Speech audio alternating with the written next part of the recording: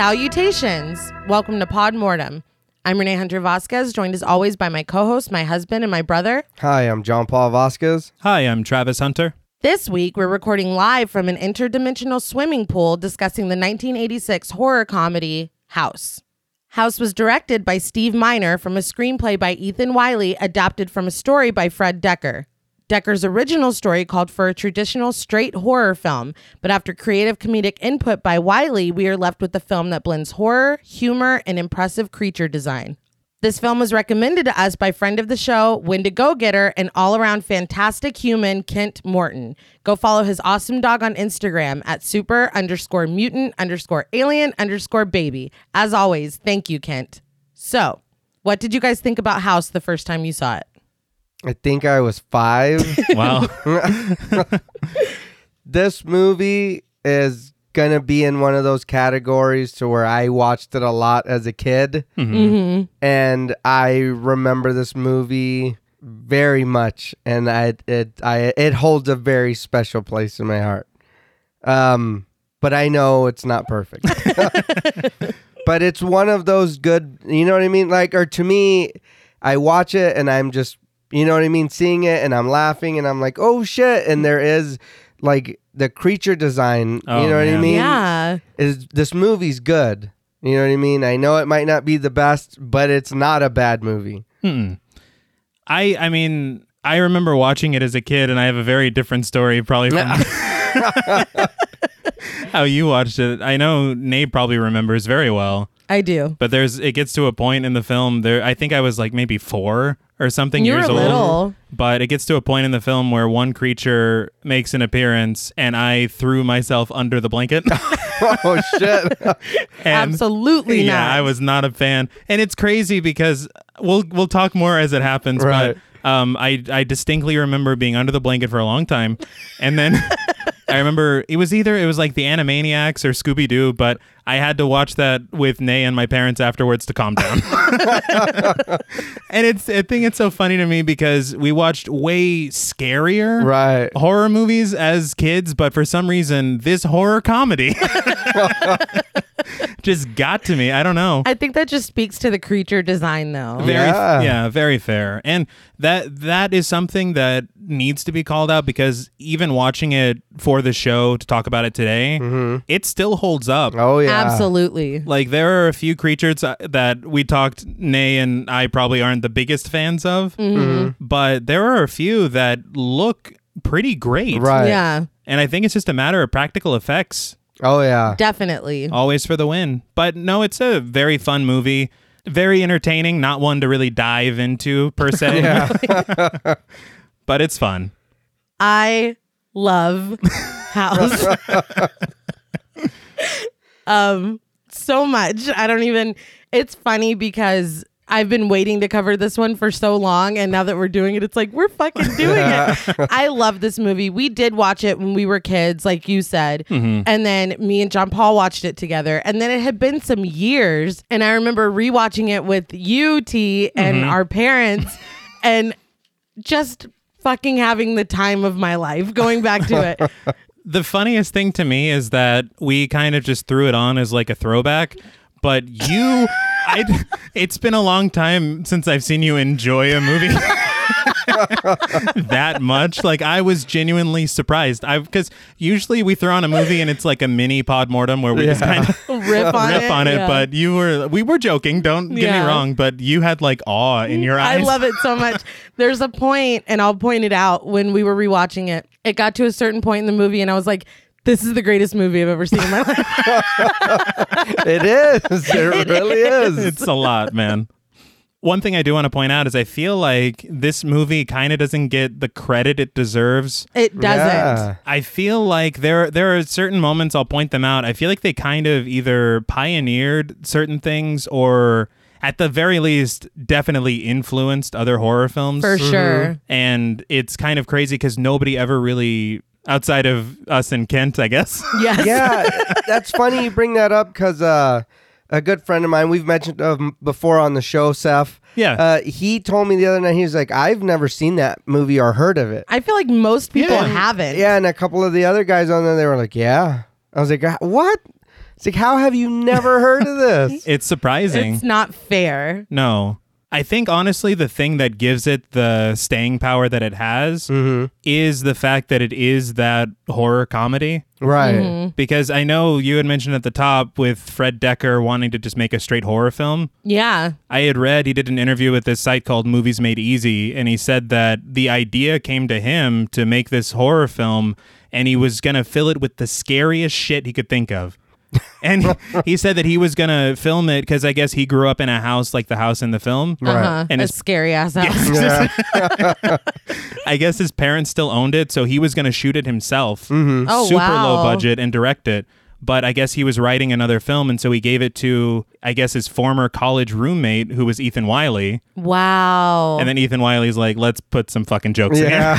here. I can't even imagine what it would look like without. No, and he said that Yeah. he has an interest in making the version he had in his head, but I'm Huh. like, I don't know, It's man. not going to be this. No. Now, before we dismember and bury this film, we would like to issue a warning for spoilers. Podmortem is a very in-depth podcast, and in thoroughly discussing horror films, we have no choice but to spoil a thing or two. If you don't wish to be spoiled, please go watch the film, then come back and enjoy the show. If you've already seen the film or don't care about spoilers, then let's move in. So the film opens with the credits, and we literally go through the title card to the start of the film. We see a large, white, almost Victorian house. You say Victorian. I'm not an architect, but I think that the style of this house is haunted. Like, it's beautiful, but it's kind of terrifying. Yeah. It literally looks haunted, right? Mm-hmm. But we finally get a sweeping shot across the house's property, including a little cat that runs by. Yeah. I had to mention Love the it. cat. Until we finally get to the front of the house. So just a couple things before we go into the house. Mm-hmm. I did want to make mention of Sean Cunningham producing this of Friday the 13th fame, and Steve Miner directing it of Friday the 13th fame, and Roger Corman, New World Pictures. Yeah, I saw he's uncredited as a producer. That's weird. that is right? weird. Continuing with the connections there, I know we're not at any stunts yet, but the stunt coordinator was Kane Hodder. Yeah. Which we love. Yeah, isn't that crazy? It's just nuts. And I never knew, like, there's so many ties. Like, there's even little sly references to horror franchises and horror people Yeah. in this. I never caught that until I watched it for this. The cast itself is surprising. Yes. Very like much. the people who show up and Yes. like, what? It's unbelievable.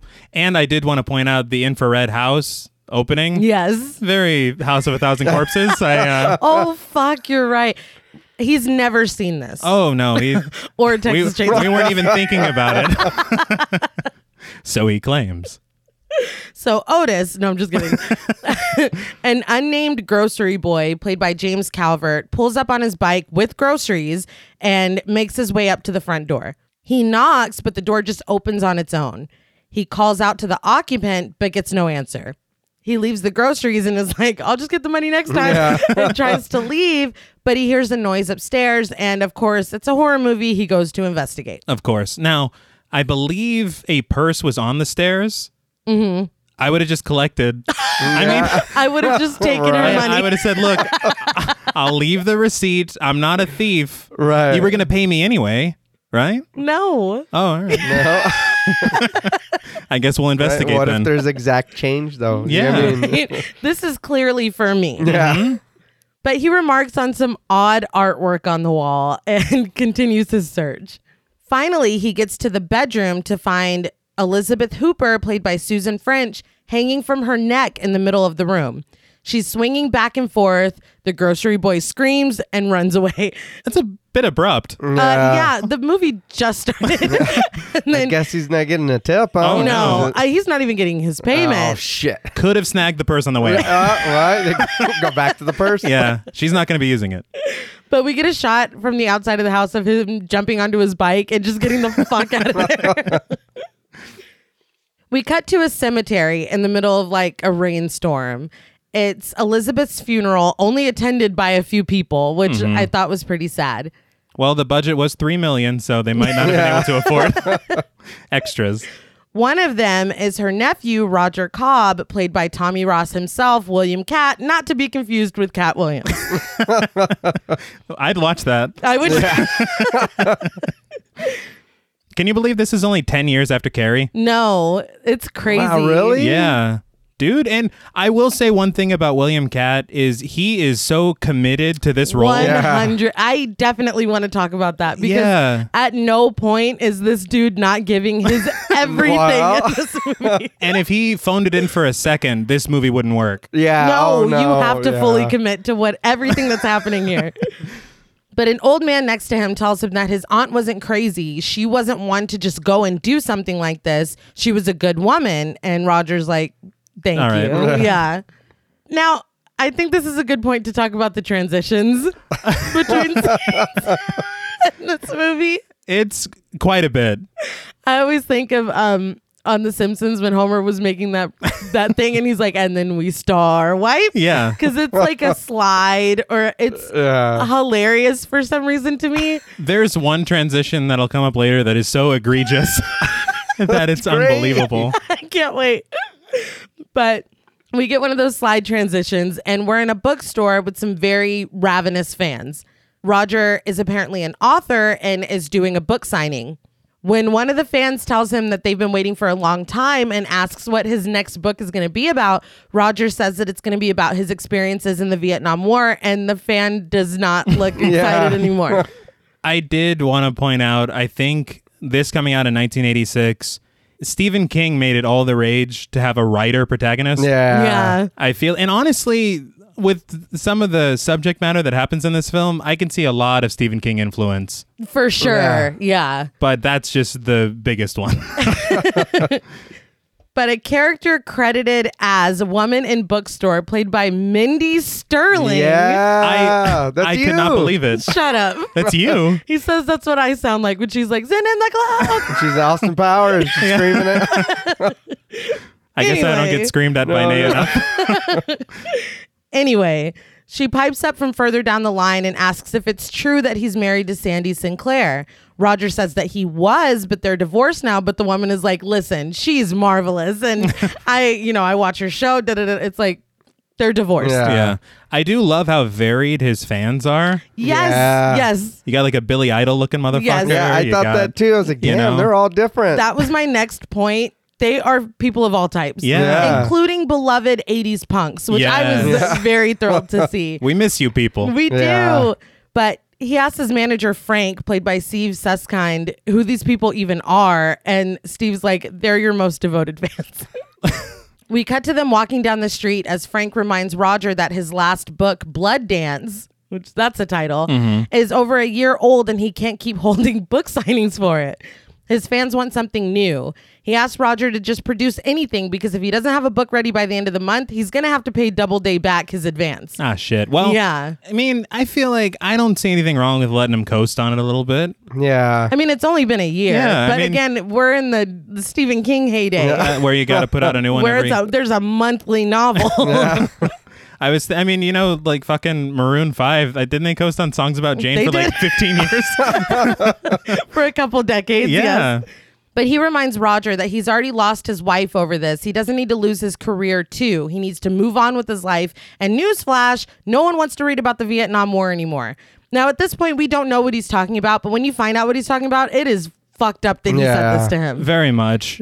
I don't see what's wrong with letting him write it. No, we want Yeah. it now. Yeah, I mean- and you need to completely change what it's about. Yeah. You want a book so bad, this is what you got. Pick one.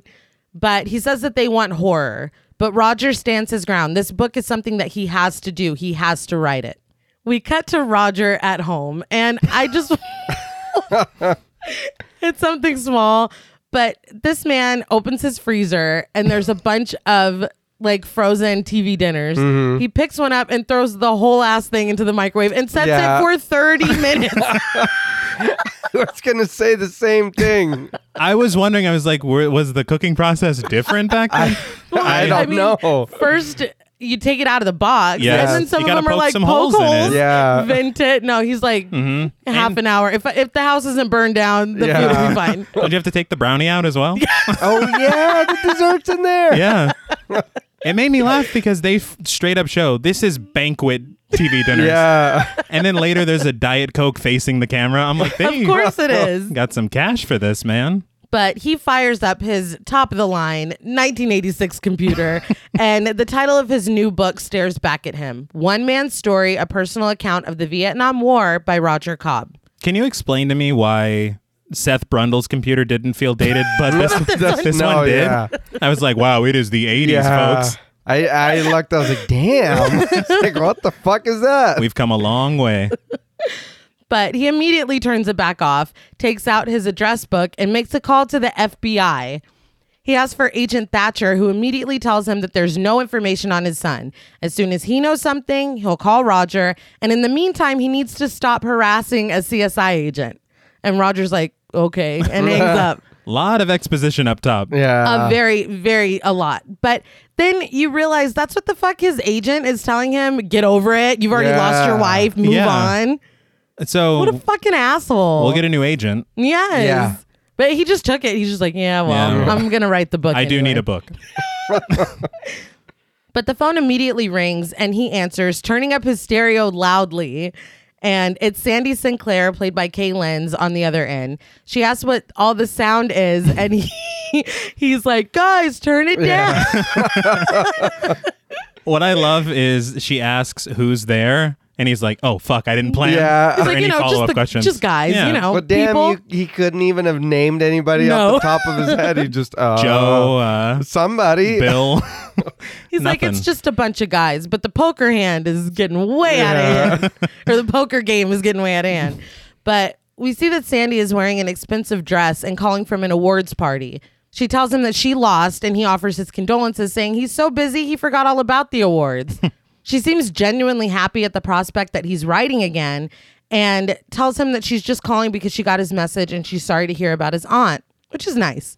I've seen way worse ex-husband-wife situations. Yeah. Definitely. Like, they seem very Especially cordial. for them to have broken up over something like a missing child. Right. Like they're very respectful and nice, especially her because he's lying the whole time. That's true.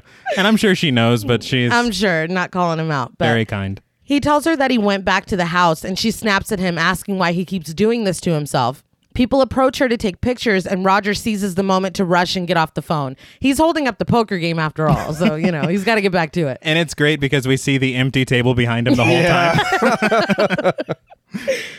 But she hangs up and he calls after her, but the connection has been broken. He calls himself a jerk and it fades to black. That's another thing we do a lot is fade to black. Yeah. Yes. I mean, he really put on that whole ass act to cave at the end. And Yeah. then he's like, no, wait. Sandy- He did. Yeah. Yeah. When she's long gone. Yeah. It's like, dude, you should have talked to her when she was calling you. No, but that night we see Roger tossing and turning in his sleep in the throes of a nightmare. In his nightmare, we see from his point of view as he walks through a jungle, a little boy sits on the ground next to a cross. Suddenly, a hand juts up from the ground and the little boy screams. Is this kid playing in a pet cemetery? Yes. Roger wakes up in his bed shaken and panting. He goes to his closet, takes out his suitcase, and hastily begins to pack. The next thing we see is Roger pulling up at his aunt's house to find the realtor, Mr. Parker, played by Michael Ensign, waiting for him.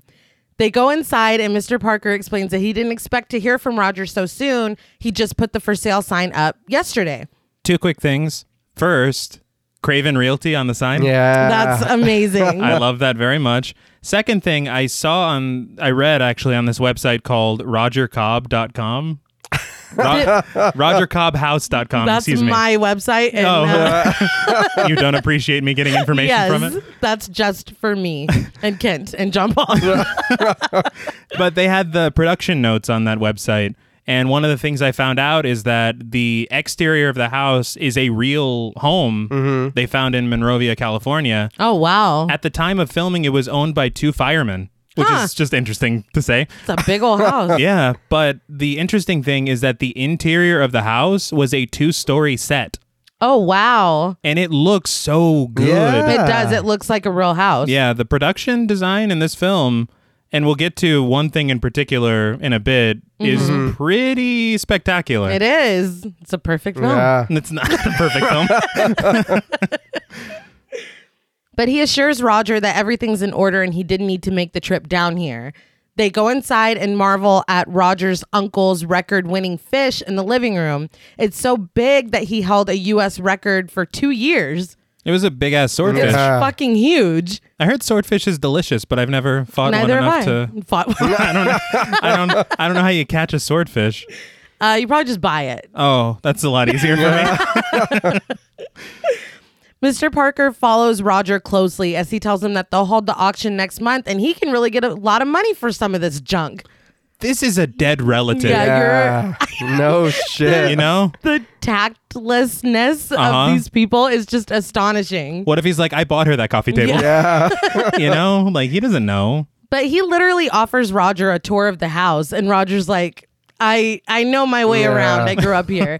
And then this nosy ass realtor is like, well, how'd that happen? It's like, Yes. who are you? Will this help you sell the house? Yeah. But Roger explains that when his mother died, he came here and his aunt raised him. They go outside to see the swimming pool that is in the backyard, and we get a flashback. But Roger's doing yard work while the little boy from his dream is sitting down in the yard playing with toy cars. We now learn that this little boy is his son, Jimmy, played by twins Eric and Mark Silver. The funniest thing to me about the fact that they're played by twins, which I know is the standard Yeah. in films like this, child labor laws, thank you for them. Yeah. Thank you, unions.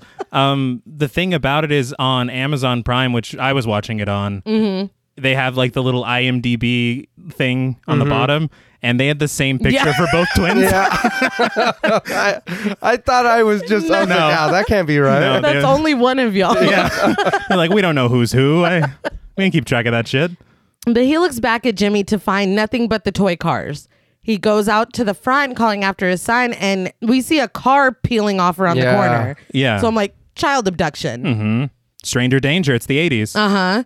Panicked, he calls for Sandy, who asks if he's checked out in the back. He runs to the back to find Jimmy in the pool, splashing around frantically. The score here is working its ass off. Oh, yeah. I think the score is actually really good in It's this movie. amazing. Oh, yeah. I think the guy that did it also did the score for the Friday the 13th films. Of course he So it's like, yeah. But didn't the scene start in the backyard? I think the side. I think Okay. it's, Right. they were on the side of the house. He ran to the front and then ran to the back. Because I'm like, I would check the pool first. But Roger dives in the water, coming up for air and going back in to search again. But Jimmy is just gone Well, in all fairness, he dives into the water. and does some ballet. And then, well, yes, Yeah. because he turns around first. If right in front of me is a fucking child drowning, No, yeah. I will dive into the pool and continue in that direction. He dives in and turns around. Yeah. I don't know. He lost his He's like, bearings. I'm disoriented. I wondered that too. It's like, why is he flopping around? Yeah. then? Honestly, the way I am with direction, that would be That's me. very like. Is there a compass or a mini map that I could use in this pool? It wouldn't help. No. But back in present day, Mr. Parker is trying to get his attention. He shows him into the studio, which he proposes would make a great guest house.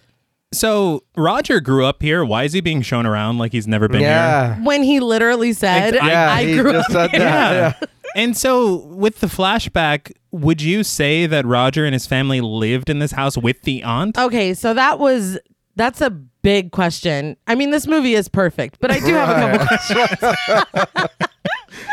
One of them being, were they just visiting Aunt Elizabeth and then some Right, bad right. shit happened? Or were they all living there together? I don't know. And then there's a room that we see later on that makes me even more confused. Yeah, because honestly, and the way that he was working outside, he could very easily have been doing work for his aunt. Yeah, just helping Yeah. her. Yeah. Or he could be like, well, I live here. I'm trying to make it look nice. Yeah. Right. I don't know. No, and he never says. But this film is perfect. It's not perfect. But Mr. Parker keeps detailing the setup of the studio as Roger looks around. Mr. Parker finally asks what happened to Roger's uncle, and when Roger starts to tell the story, there's a harpoon gun Yeah. that the realtor's just playing with, and it goes off, the arrow narrowly missing Roger and landing in the beam right next to him. And Mr. Parker's just like, whoops. Yeah. Fucking asshole. You almost murdered him, Yeah. dude. Literally. He quickly changes the subject to Roger's aunt's painting. He shows him the last pieces that she'd been working on, and it's a woman going into an open door. There's a stopwatch suspended over the scene and a grandfather clock behind her. The sink next to the woman has blood inside of it. And in the upper corner, there's like a towel thrown over it. I feel like a lot of these paintings are like oddly either prescient or showing things that have happened. Yeah. It's interesting to read into them because there's one that pops up later that's like, oh shit, we just... Yeah. Absolutely. Yes, Yeah, I but know we'll- exactly what you're talking about. Yeah. But Mr. Parker says that she was a very morbid woman, and the painting gives him the creeps, which again is fucking rude. Yeah. She just died. But he says it's a painting of her bedroom closet, the same room where she passed away. Thanks, guy. I can't. Roger says that she thought the house was haunted, and we see him looking at a picture of himself, Sandy, and Jimmy. We get another flashback of the police telling Roger that Jimmy is just nowhere to be found. Aunt Elizabeth is like skulking around the corner listening to them. Roger is still wet from the pool, so this like just happened. Yeah. And Sandy is sobbing in his arms. He says he saw Jimmy in the pool and jumped in. The cop's like, best I can do is an APB. Finally, Aunt Elizabeth speaks up. It was the house that did it. Sandy tells her to shut up and calls her an old bat, Jerry Seinfeld style, before running out of the room. Did he steal her marble ride? Yes. I do want to point out it made me laugh. Like after she got called an old bat, she just goes, touchy. Yeah. That old lady didn't give a shit. No, she What wasn't a hurt. bitch. She's like, look, I am old. That's Yeah. fine. I can't do anything about that. But back in present day, Roger apologizes to Mr. Parker and tells him that he's not going to sell the house. In fact, he's going to stay here a while to work. Mr. Parker dejectedly sets the keys down and is like, well, I hope you reconsider. Yeah. He's not happy about I it. need that commission. Yeah. And honestly, I mean, it's a nice house minus the history. Yeah. And I'd probably even still live there. Oh, it's just Yeah. me. No. I mean, are we talking about the suicide or are we talking about your child going missing there? Well, am I Roger? Because if I'm not Roger, I don't really give a shit about either thing. So I'd live there. But I mean, if I am Roger, I think that if I'm Roger, I think I have to stay here because I feel Your like there's kid. Yeah. Well, I would never leave because what if your son is like being held captive and he can find his way back home? Right. Exactly. And now a fucking stranger lives here. Yeah. Yeah. Yeah, I would never leave. You have to. And then Aunt Elizabeth's ghost we can chill. I mean, Yeah. I got cable. I mean, they were cool in the life. And the life. in the world They of the were living. cool in the life. Yeah, they were both in the mafia is what I'm trying to say. That night, Roger sits in front of the computer screen displaying the title of his book once again. Finally, he gets up and wanders around the room looking at his uncle's record fish. There's a random ass jaw on the wall, and Roger runs his finger along one of its teeth and promptly cuts himself. Yeah. What did you think was going to happen? He draws blood and immediately sticks his finger in his mouth. This is a massive pet peeve of mine. You know why? I don't know if you remember what Mom used to say about that. No. That drinking your own... Oh, God. Sorry. Drinking your own blood makes you evil. That's right. And the thing is that I don't think that she's wrong. but I think the reality of it is she had to come up with something scary to keep us from doing something gross. Don't do Yeah. that. Yeah. But I never It'll understood. turn you into a monster. Every single fucking character in every film ever does that. Yeah, but I feel like maybe if I wasn't taught that as a kid, I would do. I don't know why. I feel like that's probably why I don't. So now maybe Roger's a it's bad just- guy. Yeah.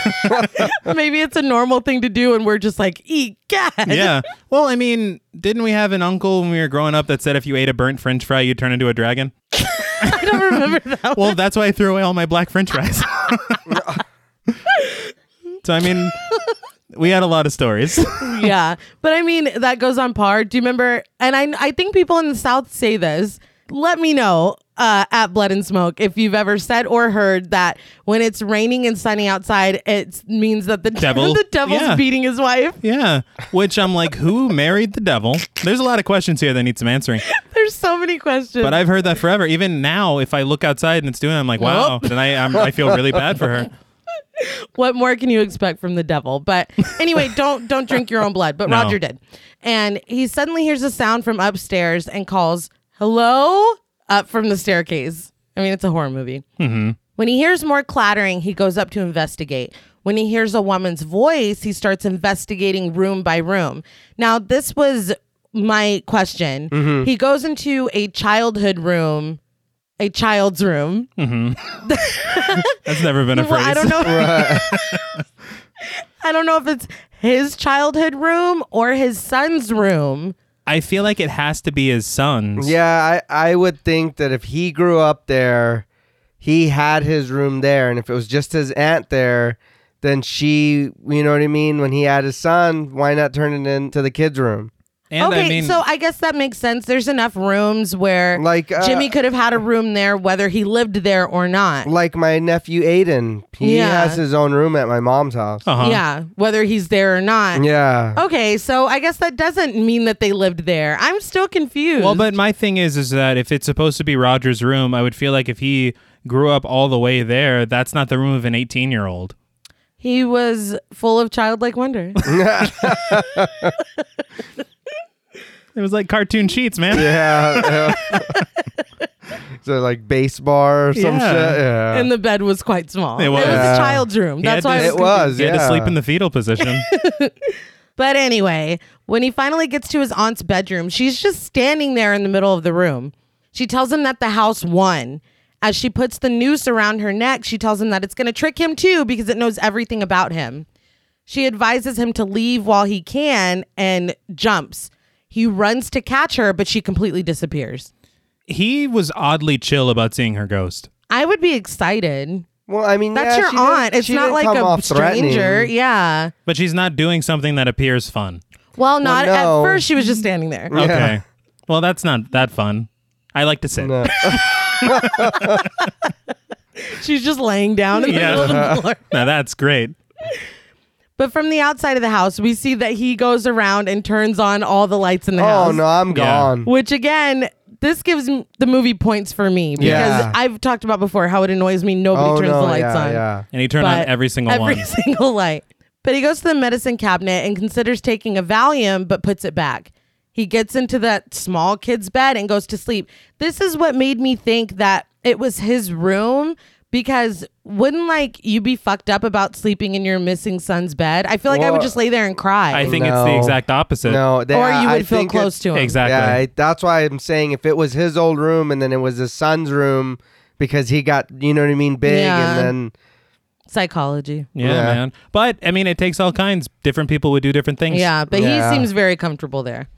The next morning, as he goes to the curb to throw away trash bags, he shoos a dog away from literally being inside the trash Yeah. can.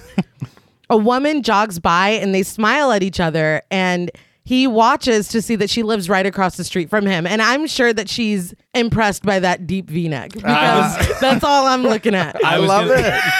I was like, if we don't say one word about it, I'm going to be very surprised. How can you not? It's the deepest V in the history of these. And the weird thing is that as I was looking at it, I was like, well, would it be made normal if he was wearing an undershirt? I was like, no, it would Nope. look even No. fucking No. weirder. Yeah, I had the same thought, and I was like, maybe it's because he doesn't have anything on. No, it's No. still too No. low. It's Is- still the deepest Is V. it? Of all No, V's, I can go lower. I can practically see his belly button. No, But It's like that Jennifer Lopez dress.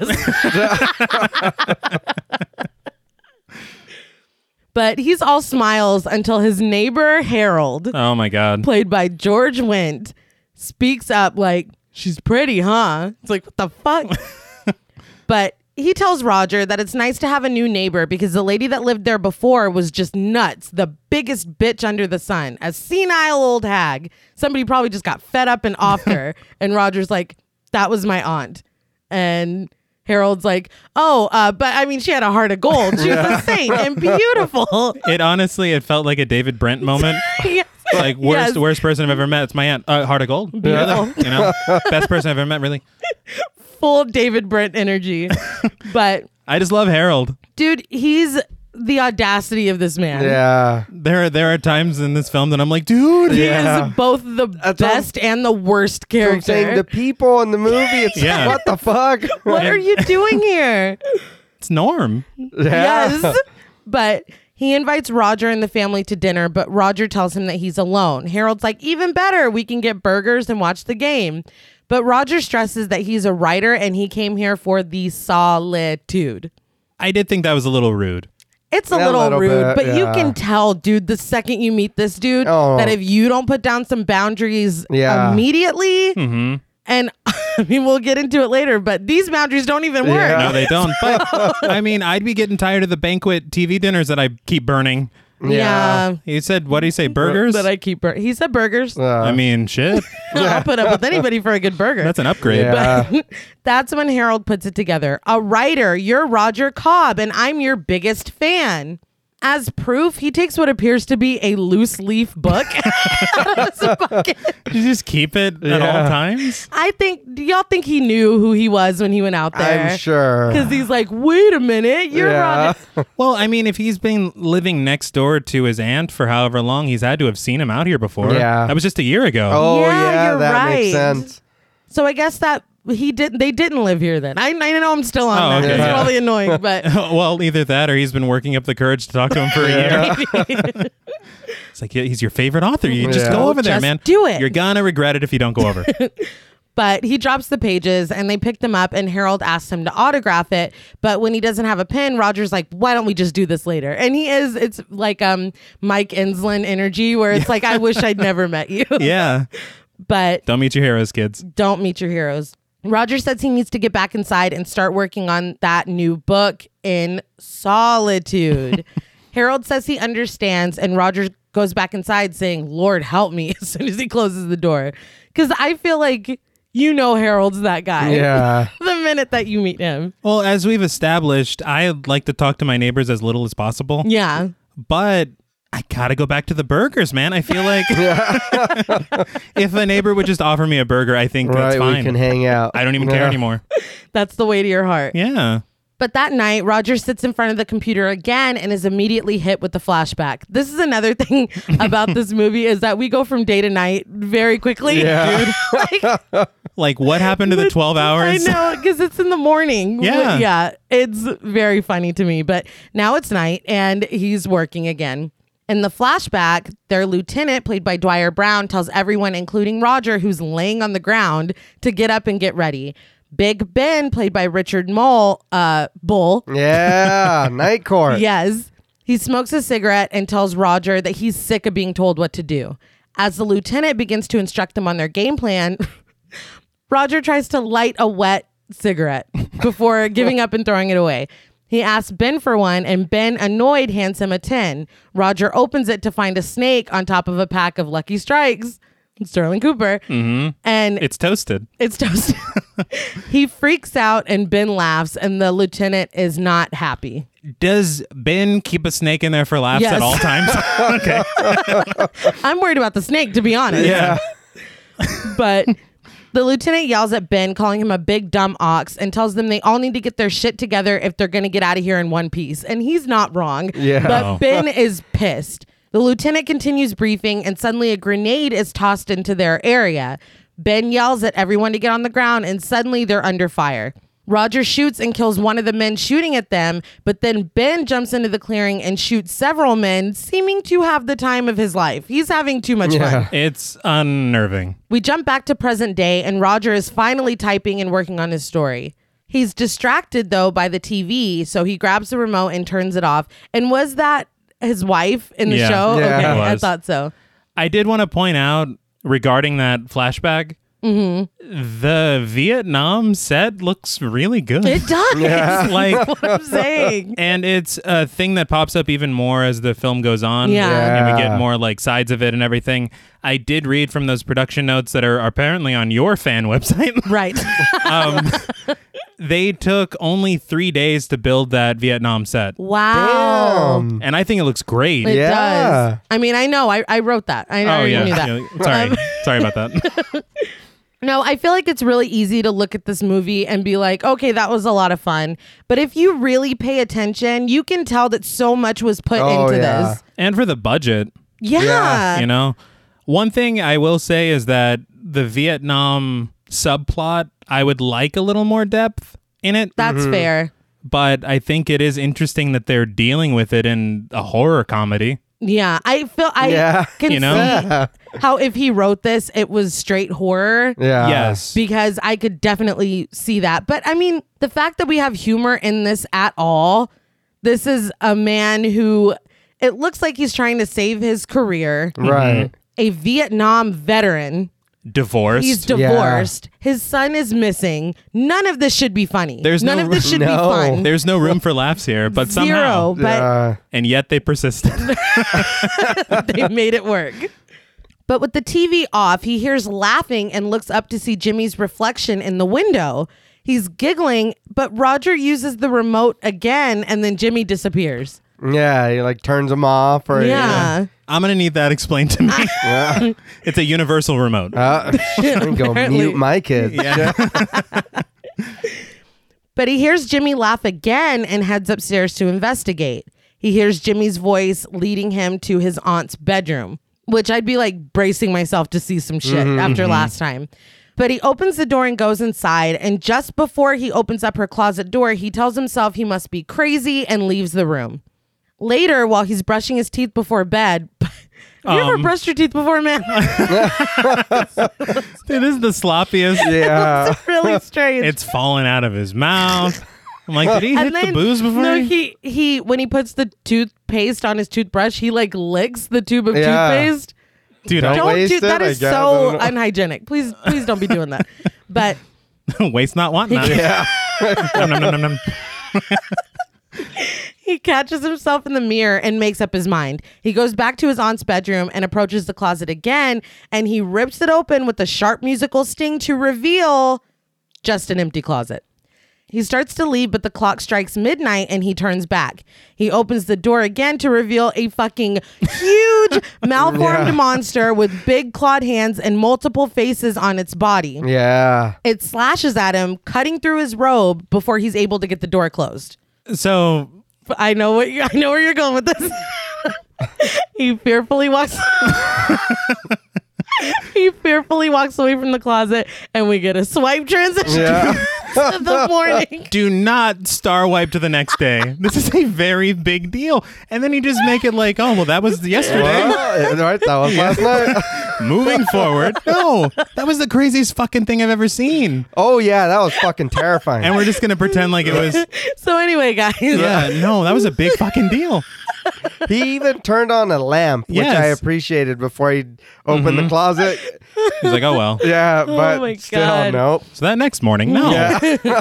I did want to point out in those production notes, I guess this monster was called the War Demon. Ooh, I can totally see that. Yeah, because they said, I guess the design idea behind it was that it was supposed to look like napalmed, Oh Wow. shit! like bodies that are stuck together. Oh my God. Two things about that. Number one, I think it's very interesting that they're choosing to exploit his Vietnam. yeah, Memories? Well, but if you remember, his aunt told him it knows everything Yeah, about you. yeah. So that's the straight shot to his like trauma bone. So, trauma bone. I don't know. Everything's Everything's a bone. a bone. But it's interesting to kind of think, and obviously I know there's 3 sequels that have been made and I've seen none of them, Neither have I. but I would imagine that each person that goes into the house would have a different experience because it's exploiting your trauma. Absolutely. So that's an interesting thought. Yeah. But I did also read about the War Demon.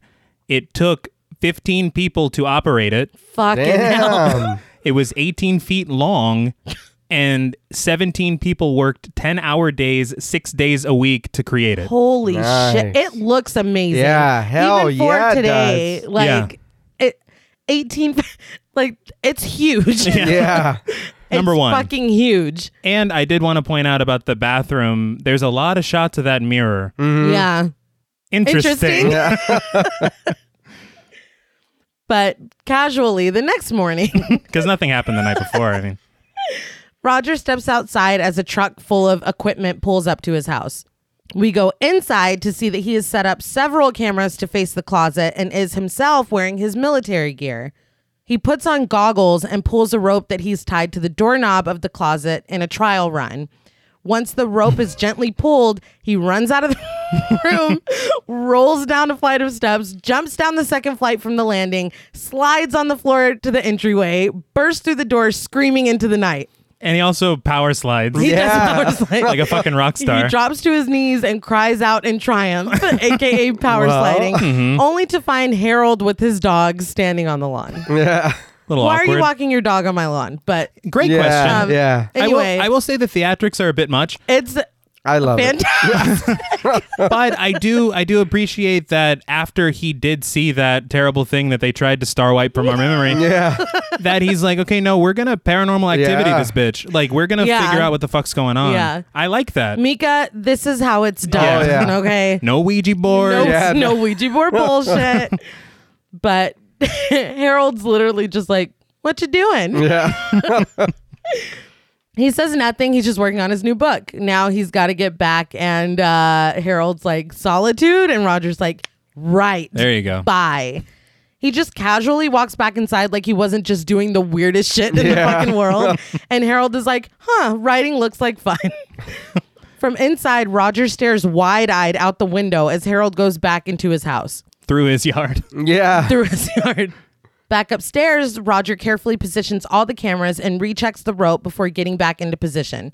He gets up all his guts, counts to 3, and pulls the door open to reveal a regular ass empty closet. Now, Joan Crawford wouldn't be happy about the wire hangers inside, but otherwise, it's unremarkable. Now he is very surprised to see that the closet is empty. Yeah, it's like, come on, dude. But I Yeah. would, in my brain, I would connect it right to the Yeah. clock striking Well, because midnight. literally you opened it at 11:59 and there was nothing, and then you Yes. opened it Yeah. at 12 and there was something. And then you nearly got fucking shredded. Yeah.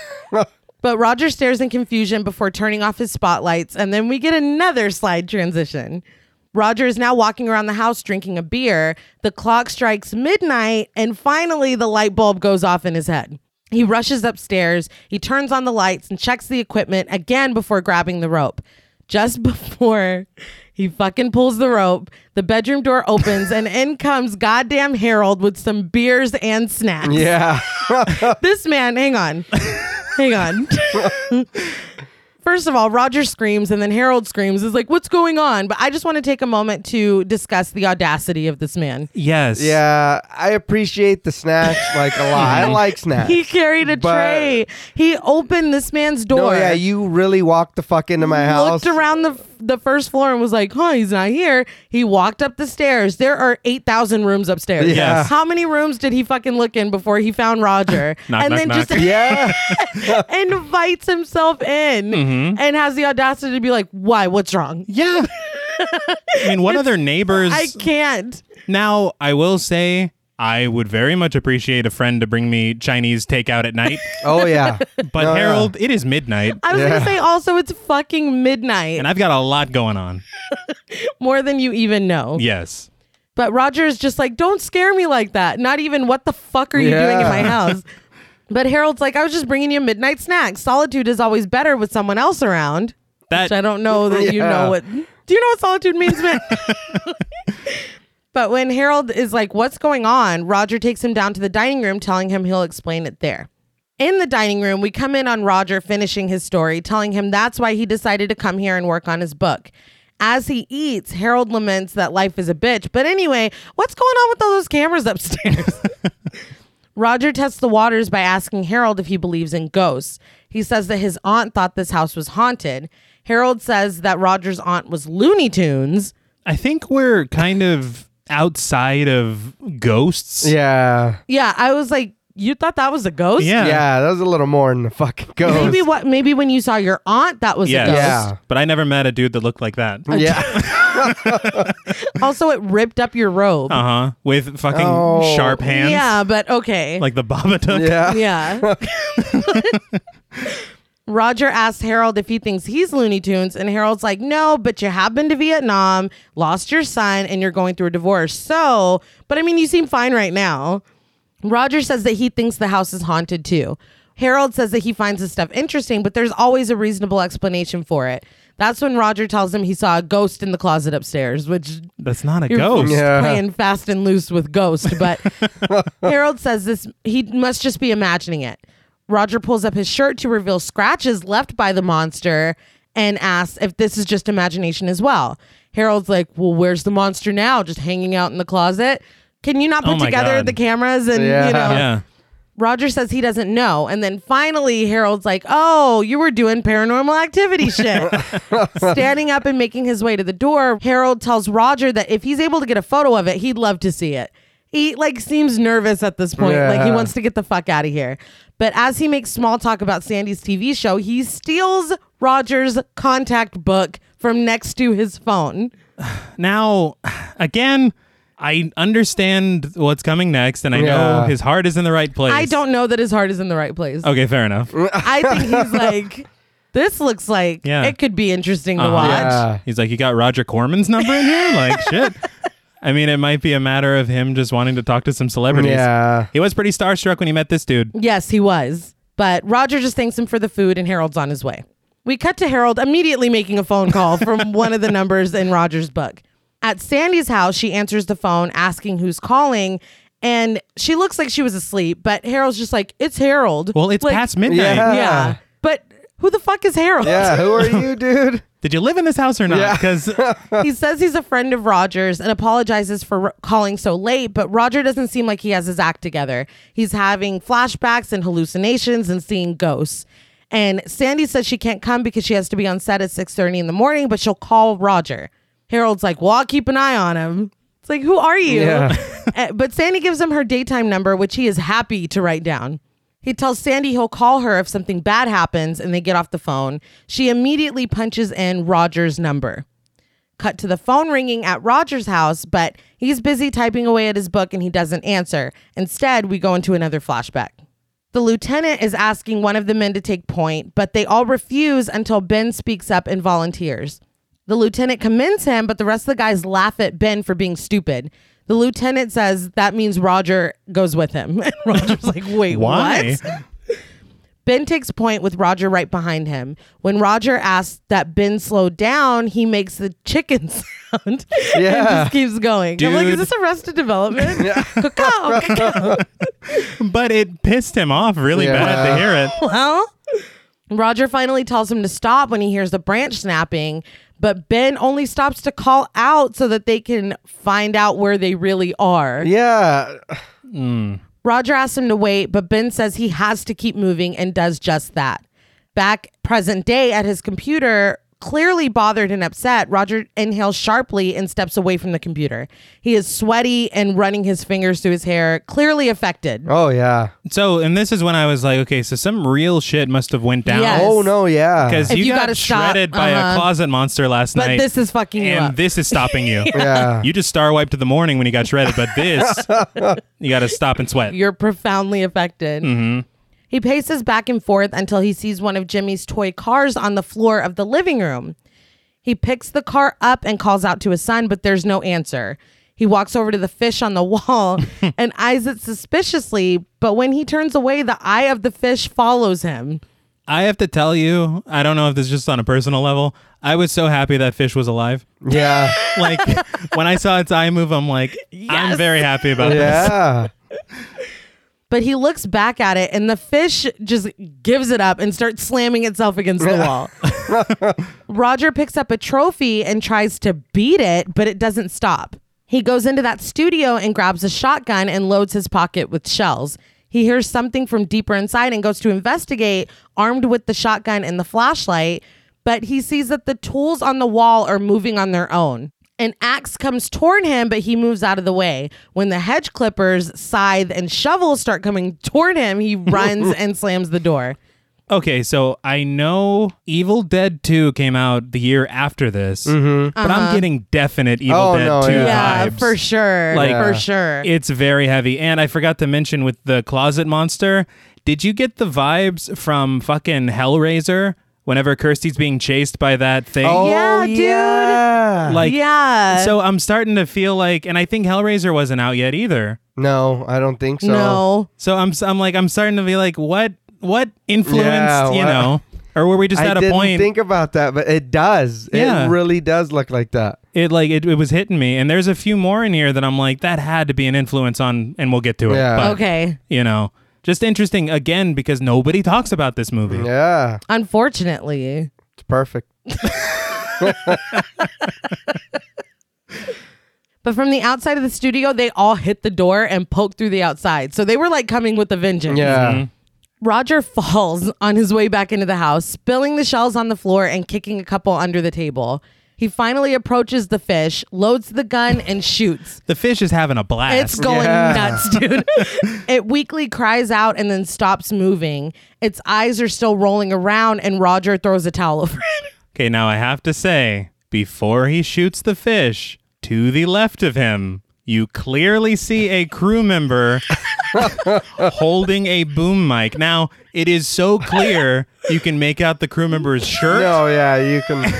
and his fucking wristwatch. It was a ghost. Yeah, Oh, there okay. you go. Yeah. Oh, I'm sorry. The film is perfect. So it couldn't have been a crew No, member. they put it there on purpose. But it makes me laugh every time because the music swells as you see the crew member. Dude, so it's like it was meant to be about the crew member. I know I keep joking about this being perfect. It's obviously not perfect, Mm-hmm. but shit like that adds to it for me. Yeah. The Fair. imperfections of it. It's like, man, this is great, man. This whole thing with the swordfish, Mm-hmm. as a kid, honestly, that was a fear of mine for a little while. Really? Because I was like, is that fucking thing going to come alive on the wall? Every mounted fish, you or got to like think, deer too, head. Evil Dead, yeah. Yes. The deer head. That was the scariest fucking thing when I was a kid. Yeah. I was like, oh my God, is that thing? You know what I mean? But later, Roger washes his face in the bathroom sink and picks up the bottle of Valium again. But before he can take one, a loud noise causes him to jump and spill the pills into the sink. All of them. Yeah. Now, doesn't he shut the mirror at this point? Because I'm like, again, where's my payoff to this mirror? Right. Yeah. It's just a mirror, T. Stop. I'm sorry, everyone. I've let you all down. But he opens the bathroom door to find the tools from the studio floating and ready. The shovel hits the shotgun and falls to the ground broken. So the shovel wasn't really about that life. He runs past the rest of the tools and closes the door before running downstairs. We can see through the windows that it is daytime now. Yeah. Somehow.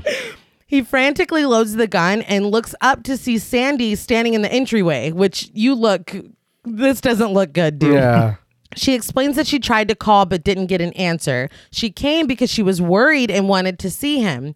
She asks what he's doing with the gun, and he's like, nothing, and then sets it on the table, but the shells roll onto the floor. Sandy bends down to pick the shells up, but when she comes back up, she's a fucking witch monster wearing Sandy's clothes. Yes. I want to say very quickly that this monster is played by Peter Potofsky. That's another weird thing is that the monster versions of people are not played by the same people. No. In this movie. Yeah. I thought that was Yeah. odd. First of all, did you jump? Yeah, well, you're like... This is a 2. I remember this. This was like, I was like, yes. For me, it's the accessories because Yeah. this thing still has the red Yeah, nails, everything. rings, the jewelry, the purple dress, everything. So the other thing I wanted to point out is that this was very reminiscent to me of the monster that we see on the Corman's Calamity episode of Tales from the Crypt. Yes, dude, I love that episode so It's a much. great one. But no, that's literally it. Right? Yes. It was so much so. Man. Yeah, first of all, we got to watch that Oh, too. man. But I went and I looked it up. I was like, did the same makeup person do this? And they didn't. So it's just like another thing. But another Influence. interesting side note is that the original writer of the film, Fred Decker, he wrote the teleplay for the Tales from the Crypt episode and All Through the House. Oh, my favorite. Yeah. So there's Wow. a connection there, Yeah. even if it isn't through Corman. Corman's Calamity? Roger Corman? What are we doing? What the fuck? What have we stumbled on? Did we solve it? I feel like What were we solving? we're Pepe Sylvia Yes. in right now. We got the red yarn. Yeah. But the witch monster laughs wildly as it comes toward him. Roger shoots it and it squeals, flying backward through the front door. All this commotion wakes up Harold, who was sleeping on the couch after a long day of meddling. We see Sandy shot in the stomach and dead on the porch. Sandy, not the monster. Right. I was like, shit. Yeah, Yeah. fuck, dude. But from Harold's view, from his window, we see Roger standing on his porch and holding a shotgun. He immediately calls the police to report a suicide attempt. How do you make that leap? I don't know. Harold is just messy as Yeah. fuck. I think he just wants to see the drama. Yeah. Honestly, he's like, Just wants to be this is involved. yeah, this is getting good now. So they're not best friends? They're not. Okay. They're frenemies. Fair enough. But Roger drops down to Sandy, panicked and sobbing.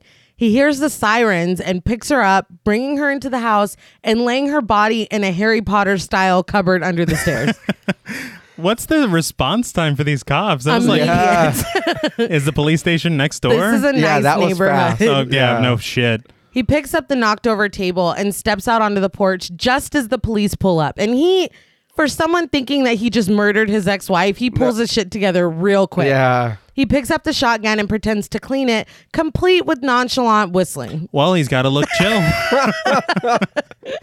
That doesn't look. I was like, Oh, no. Yeah. But the cops show up, and cop number 1, played by Alan Autry, instructs him to drop the gun, raise his hands, and come toward them. Roger obliges.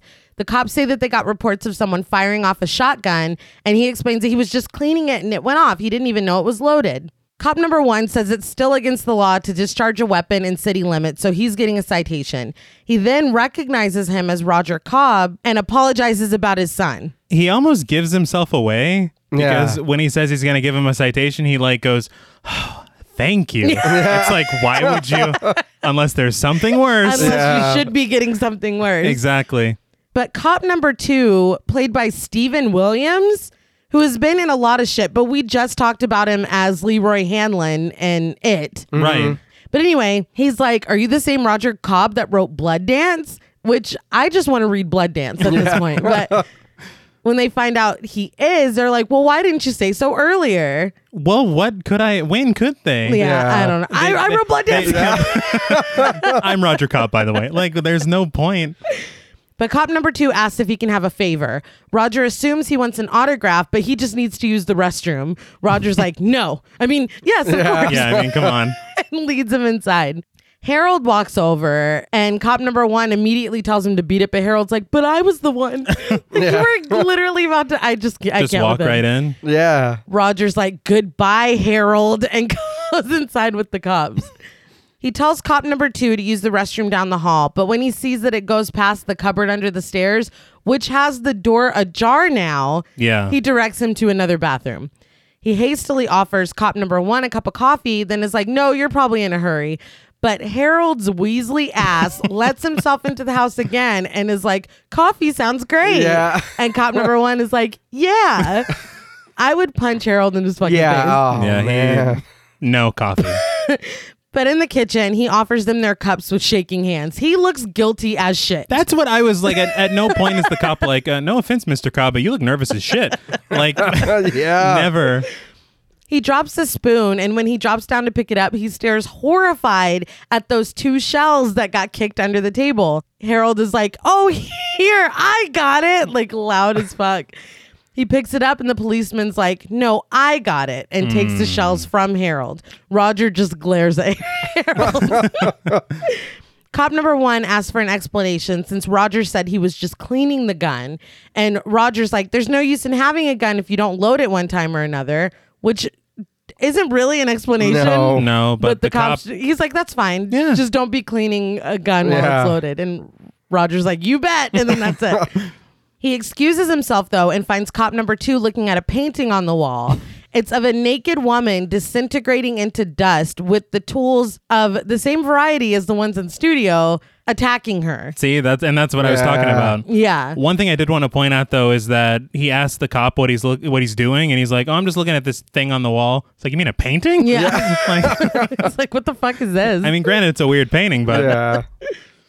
But he invites him to come into the kitchen with everyone else for coffee, and he turns and runs directly into cop number 1, who's like, it's time for us to go. Roger realizes that the shotgun is no longer where cop number 2 left it, and he goes, my gun! But plays it off. He sees the cupboard door open and quickly rushes the 3 men, Harold included, out of the house. Harold should be apologizing, right? Yeah. Oh, yeah. Because I mean, he called, But Roger doesn't know that. but he knows that. Yeah.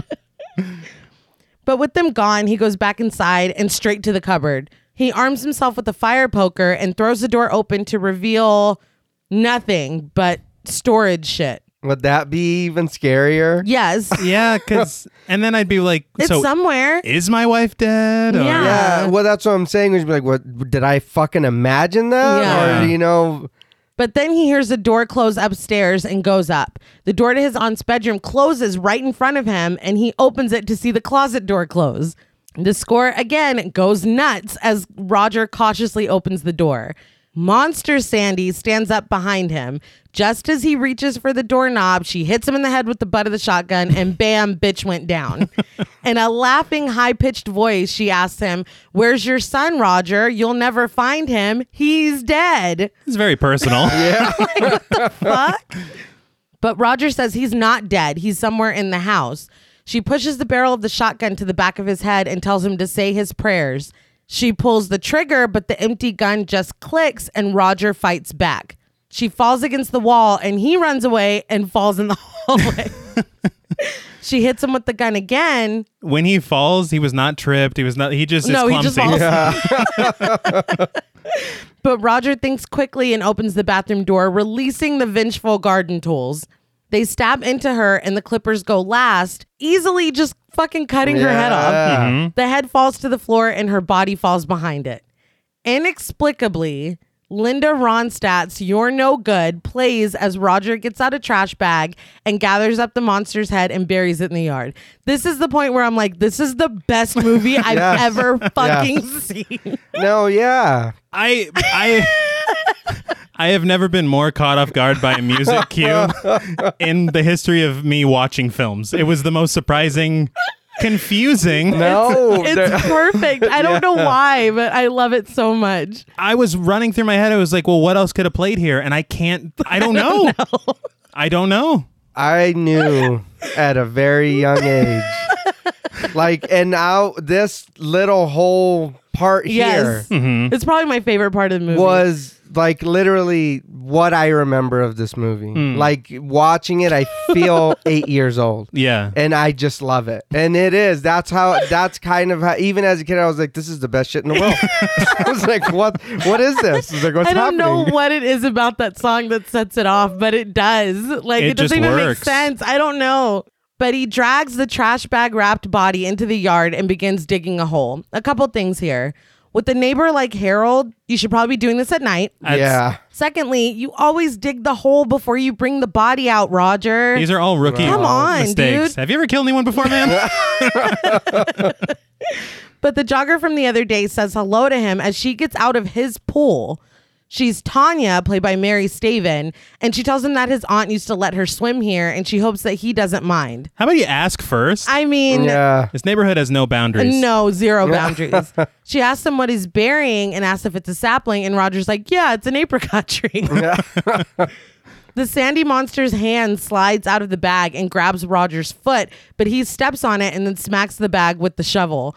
I know it is completely illogical that she didn't see this Yeah. happen. Yes. But it's so funny. It is. He's really just trying to be cool and whacking this bag. It's ridiculous. It's the most cartoony shit. It's slapstick. It is. And I have to point out, I don't think she's saying any of her lines. No. And I don't know why that No. is. Because she is an actress. If I'm not mistaken, she was in a couple of James Bond films Yeah, before and this. I think she's Swedish. Yeah. But yeah, I don't know. I don't know what her real voice is. I've never seen any of the other movies she's in. I don't know. But yeah, I'm pretty. Maybe she never spoke in those. I don't Maybe. know. She's very pretty though. Fair. But they introduce themselves and she asks if he's here with his wife. When he says he's divorced, she looks thrilled but offers her condolences. Sandy Monster's hand starts reaching for Tanya's foot and Roger steps on it. This makes him step toward Tanya and he, touches her arm and he's like, look, I'm very busy. Yeah. She says she knows when a man has to work and when he wants to play, and they should really get together sometime. She finally starts to leave, and Roger starts beating the hell out of the bag before she's even out of the yard. Let her clear the fence first. He has to stop when she turns around and tells him to call if he needs anything. She leaves and he picks up an axe and we cut to him standing in his yard with dozens of freshly dug holes around him as Dedicated to the One I Love plays. Again, for some reason. Yeah. No, I cry. That's it's like, man, what is this? Exhausted, Roger washes his face in the bathroom in front of that mirror and collapses backward onto the bed. We get a shot of the house outside and we see that it's now nighttime as the music continues to play. Inside, Roger looks at a photo of his family before checking all the spooky spots of the house, you know, under tables and closets and drawers. Smart. When he opens a drawer, he finds a small stuffed animal, presumably that belonged to Jimmy, and he kisses it. Finally, he stands in front of the pool, but he hears something and turns around. The trash can dog from earlier has dug up Sandy Monster's hand. So even the dog doesn't respect property lines. Nobody. And the hand is still moving. Yes. Roger tells the dog to drop it, but he takes off. He chases him to the front of the house, but the dog is hauling ass. He runs inside to find his car keys, but there's a knock on the door. It's Tanya, who asks if he's ready to play, but the camera pans down to a small child who she introduces as her son, Robert, played by Robert Joseph. Just a couple things here. Number one, she really misrepresented her intentions. Yeah. Yes. You know that's not what I thought you were talking about. Yeah. Not at all. The other thing is I read on Film School Rejects that the kid that plays Robert is actually Steve Miner's son. Yeah, that's cool. So That it's is cool. Very easy casting there. But she invites herself in and Robert runs off to explore the house. Roger calls after him and sees that Sandy Monster's hand is stuck on the kid's back. He tells Tanya to stay where she is and runs after Robert. He finally catches him, but when he can't immediately pull the hand off the kid's shirt, he goes in the bathroom with him and closes the door. This Yeah. is not okay. No. And the kid looks fucking horrified. Yeah. They're really, he's like, look, we can't just traumatize any kid, but if you fuck up my son, I don't. traumatize my own child. Yeah, that's I fine. give permission. It's Yeah. fine. He signs a paper. Have at it. But Tanya calls after them, and Robert is crying as Roger tries to pull the hand off of him. He finally grabs it in his teeth, causing it to release its grip. Then he spits it in the toilet and flushes it down. That must have been a doctored toilet because Yeah, I don't think... it's just some dude wearing a glove, I think, and then just pulling it down. But he brings Robert back to Tanya, saying he just had to go potty, but they took care of it, which... Why are you in the bathroom with my kid? Why am I bringing my kid over here? Anyway, like all of this is completely off base, but... They've met twice for maybe less than 2 minutes total. Total, yeah. But Tanya says that she really needs a babysitter, and when Roger starts to say he's too busy, she ignores him. He's such a good-looking and nice man. Robert will just love him. She ignores him again as he protests and piles on extra clothes, blankets, a ducky for the bath, stuffed animals. She's literally piling this on top of Roger. Yeah. How long do you expect this kid to be here? Yeah, I mean- no shit. You know? She kisses him on the mouth and leaves, promising to be back later tonight.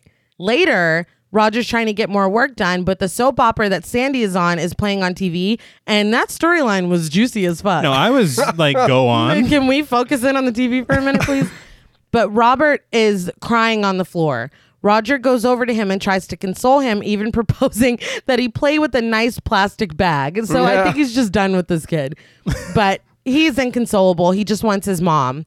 He takes Robert over to the TV and lays him down on the couch when he starts to get sleepy. He watches the TV long enough to hear Sandy say that anything is possible when you're in love, but then he switches it off and sits back at the computer. He slips back into another flashback. Roger is still following Ben through the jungle, but Ben refuses to slow down. Roger drops down and tells Ben to do the same, but he won't. Suddenly, someone starts shooting at him and Ben screams and drops to the ground. Overcome again, Roger steps away from the computer. It did make me laugh because during this flashback, as they're walking, he just goes, Ben, you're a jerk. I was like, this is Vietnam, dude. Yeah. You're mean. But he goes to the couch to check on Robert, but Robert is gone. He goes upstairs in time to see a small monster leading Robert into a room and closing the door behind him. He opens the door just in time to see Robert pulled up the chimney, and he rushes over and grabs Robert by his feet. Getting mad Krampus vibes. Yeah, I was literally thinking the same thing. Now there are two creatures pulling Robert up, and Roger is trying to pull him down. These are the only two things that I did not like how they looked. Why? I don't know. It just literally looked like there's just a mask on them. I don't know. I didn't really like it. It didn't fit, at least not in my mind, with the work that we've seen so far. Everything else is top shelf to me. I even love how the witch monster looks. I just thought they were like little goblin people or something. And they are supposed to be. I feel like they put so much effort into everything else, and they were this whole segment. Honestly, The whole babysitting thing? The whole baby. It's It's almost like we're watching an anthology here, and this Yeah. is just Yeah, Roger throw it in babysits. there, yeah. Like, I don't know. It's This so is a special feature on the DVD. it's like a short film or something. It's so disjointed. I don't know. Robert and the babysitter. Like, I don't Yeah. know. It's very funny to me. The other thing that I was thinking about was with the closet monster kind of being Vietnam, and then Who the fuck are they? yeah, because the wife is clearly the wife. Yeah. But who are these people? To his fears specifically. I don't know. I don't know. I've always been afraid of small monsters wearing masks. The house knows it. Me too. Yes. But the tug of war continues until Roger finally wins and they come falling down into the fireplace. Later, Roger gives Robert a bath and the two actually start playing, splashing and throwing the sponge at each other. So we're gonna again pretend that didn't just None of fucking it happen. Yeah.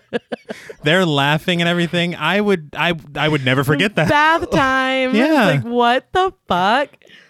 But Tanya finally shows up to pick up her son, and Robert is happy, clean, and in his pajamas. She thanks Roger, and they leave, and we get another swipe transition, which again really makes it feel like this was just, it'd be funny if like Yeah. he babysat a kid during all this. Like, I don't mean, know. I know the movie's short, Yeah. and I would also like to point out that kid is business in the front, party in the back. Yeah. It was the 80s, okay? Yeah. Fair. But literally, you take this chunk out of the film and nothing changes. No. You could just leave the subplot to him seeing her on the street, Right. her using his pool. We don't need it anymore. Well, Or maybe that was her dog and she asked him to watch her dog for like nothing. Yeah. There's nothing about this that needed to happen, but no, I'm happy you're- about it. no, yeah, I I'm was so gonna happy say- about it. Steve Miner's like, I need my kid to debut well, in a film. And he's was not great. good enough to play Jimmy. No, and he can't play the dog. So But that part is so funny to me because it's just like, why is any of this happening? I have no idea. But just a bit before midnight, Roger paces back and forth anxiously by the door. Finally, Harold lets himself in with beer, saying he hopes he didn't miss the beginning of the movie. Miller is facing the camera. yeah. Roger immediately comes clean that he didn't invite him over to watch a movie. He invites him upstairs, asking if he's ever gone hunting. Once in his aunt's room, he says that he must have been mistaken that day because it wasn't a ghost. It was a huge raccoon, and it's trapped in the closet. When he said it wasn't a ghost, I was like, oh, yes, good. Yeah, no. Raccoon. He still thinks it's a ghost. Harold asks what Roger needs him to do, happy to help. Roger pulls out the harpoon gun from the studio and gives it to Harold. He puts goggles on Harold and explains that the raccoon goes out through the attic to feed, then comes back into the closet. You sound... So Harold needs to shoot it right between the eyes to keep it from getting away. And to time things just right, he's going to open the closet door at 12 midnight exactly. Okay. This is a really weak Yeah. diversion or story or whatever. But he arms himself with the fire poker and stands behind a mattress, reminding Harold to make sure he's out of the way before he shoots the harpoon gun. In his defense, that realtor almost killed him. Yeah, with that same gun. So, But this is something like there's payoff to everything in this movie. Yeah. He drops the shells under the table, it comes back. This realtor's playing with the random ass harpoon gun, it comes back. We're talking about the fish, it comes back. Like, I appreciate that. Yeah. I like when you set something up for a reason. Yeah. Now, everything but the babysitting. Everything. Well, I mean, like you said, she kind of let him on a little differently and then was like, hey, check it out. It's like, but that's like sitcom Check it stuff. out. It is. It Like is. this babe's coming over. She said she wants to play. Wait, Wait a what? minute. Yeah, it's so fucking funny. It's weak, but But the clock announces that it's midnight and Roger carefully opens the door. The monster immediately comes out and slashes at the mattress, cutting into it. In any other movie, nothing would happen because Harold's here. Yes. right. But no, this shit is happening. Hey, this creature is punctual. Yeah. Yes. Oh, it's midnight. Harold screams and does not shoot the harpoon gun. Roger starts beating it with the fire poker and yelling at Harold to shoot before the monster just tosses him to the side. Harold finally does shoot, but the line is attached to the arrow. The monster just screams and runs into the closet, taking the gun with it. Roger's foot gets caught in the rope and he's pulled into the closet. He begs for Harold to help him, to hold on to him. So that he can do, but he tells Harold to shoot him again. I'm like, do you not know how how a harpoon works? I thought your uncle was an expert or Yeah, what the something. fuck? But Harold snaps into action and grabs onto Roger's hand, promising to hold on to him if it's the last thing he does, and then Roger's gone. Thanks, guy. Oh yeah. I read that William Katz's son was on set the day that they filmed this, and it scared the shit out of him, and he was inconsolable watching his dad get dragged into that. Well, yeah, it's kind of horrifying. We're just traumatizing kids left and right. But we see that Roger is being dragged through the jungle. In the room, Harold grabs the fishing pole that the line is attached to and tries to reel it in, but the line runs out and is pulled into the closet. So He tried. he tried, but he didn't help at all. No. Roger finally gets loose of the rope and finds himself in the middle of the jungle. He immediately calls for Jimmy, but instead he finds Ben still collapsed on the ground. He rolls Ben over and Ben asks Roger to kill him because he knows he's not going to make it. Roger takes Ben's knife, but he's not able to do it. Instead, he says he'll get help, but Ben screams at him not to. We hear gunfire as Roger runs away. He looks back to see the men swarming on Ben and pulling him further into the jungle. Ben screams Roger's name, promising him that he will get him for this. How is this his fault? He wanted him to kill him, and Yeah. he didn't. But I feel I mean, like I don't feel like he did anything No. wrong, but I can see what happens to Ben. You know, you always want someone to blame. yeah, but It wasn't your fault for loudly running No. through the jungle. Yeah. and Ben was a fucking dick to begin with. Yeah. You're mean. You're mean. You're a jerk. I think my thing that I would actually do to change this a little bit is to have it to where something is true that Roger actually did do something Wrong. wrong. Well, I feel like, Right. again, and that's why he stopped writing, because he's like, oh, fuck that thing I did. Yeah, yeah. I'm sure he blames himself, though. Yeah, but still. Whether he was technically in the right or not, this is obviously something he's carried with him. Yeah. I mean, I get it, but you can't just murk a fool in the jungle. I mean, if you get caught, you know what it is. Yeah. So a senseless war? Yeah. All wars are senseless. That part. There we go. Breaking real ground while discussing Steve Miner's house. But Roger runs from the gunfire and hides behind a tree until he notices a brightly lit doorway in the distance. He runs and jumps through as they continue to shoot, and suddenly he's jumping back into his aunt's bedroom through the closet. The closet is completely normal again. Harold is dozing on the mattress after clearly drinking all the beer and starting on Roger's whiskey. I don't know how long Roger was gone for. And that Yeah. bottle It had a was- little No, bit left. yeah. It was quite empty. Yeah. But he hugs Roger. Next, we see Roger helping Harold home, laying him on his couch and covering him with the blanket before we get another slide transition. This is Star Wars? What the fuck? Back at home, Roger gets back into bed before seeming to think of something and getting back up. He goes back to the studio and looks at that picture that gave the realtor the creeps. Excuse me, the painting. The thing. The thing. Yeah. He picks up the towel covering the top left corner, and it's a painting of the open medicine cabinet with Jimmy fucking screaming inside of it. Yeah.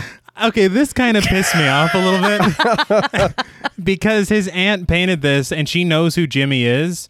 Maybe fucking call Roger and say, hey, look, I don't know what's I know where motivating your me to son paint is." these things, but I know exactly where your son is. Just for the record. But he rushes back inside and upstairs. He briefly inspects the medicine cabinet before throwing a stool through it, revealing black nothingness on the other side. And to me, that it looks cool as shit. Yes. I think the reason it looks so good is because I don't remember seeing a cut between him No. shutting No. it. They had to have moved it and I don't know what they did. all this stuff behind the scenes. But again, that practical effect was fantastic. Yes. And again, the mirror actually, it's a payoff. Yes. Yeah. We were just kidding, guys. Yeah. It did pay off. But but he throws the can of shaving cream and it takes a little bit before he hears a soft splash on the other side. Mm-hmm. He opens the window and looks outside to see that the outside of the house is completely normal, Well, that's scary. which makes it even Yeah. scarier. Once back inside, a long black tentacle wraps around his arm and tries to pull him into the mirror where the mirror was. So that painting was a little misleading because that doesn't look like a little boy at all. Yeah. That's not what's in here. All different kinds of creatures' hands join in, grabbing him and pulling him. Roger grabs a straight razor and starts hacking at the hands that are grabbing him. He's finally able to get free, but yells in after his son. We get a shot of complete blackness with his face in the small window of the cabinet, and it reminded me of Get Out. I was like, Going into the sunken it's like place. so Jimmy's in the sunken place. Wow. It's crazy. Don't let the Armitage just fucking hypnotize you, kid. Never. But we swipe transition to Roger tying a rope to the toilet and throwing the other end into the darkness. Did they make this in Windows Movie Maker, man? I love it. It's great. It's like, this is not casual. This is not a swipe situation. But equipped with a shotgun and a flashlight, he starts to climb down.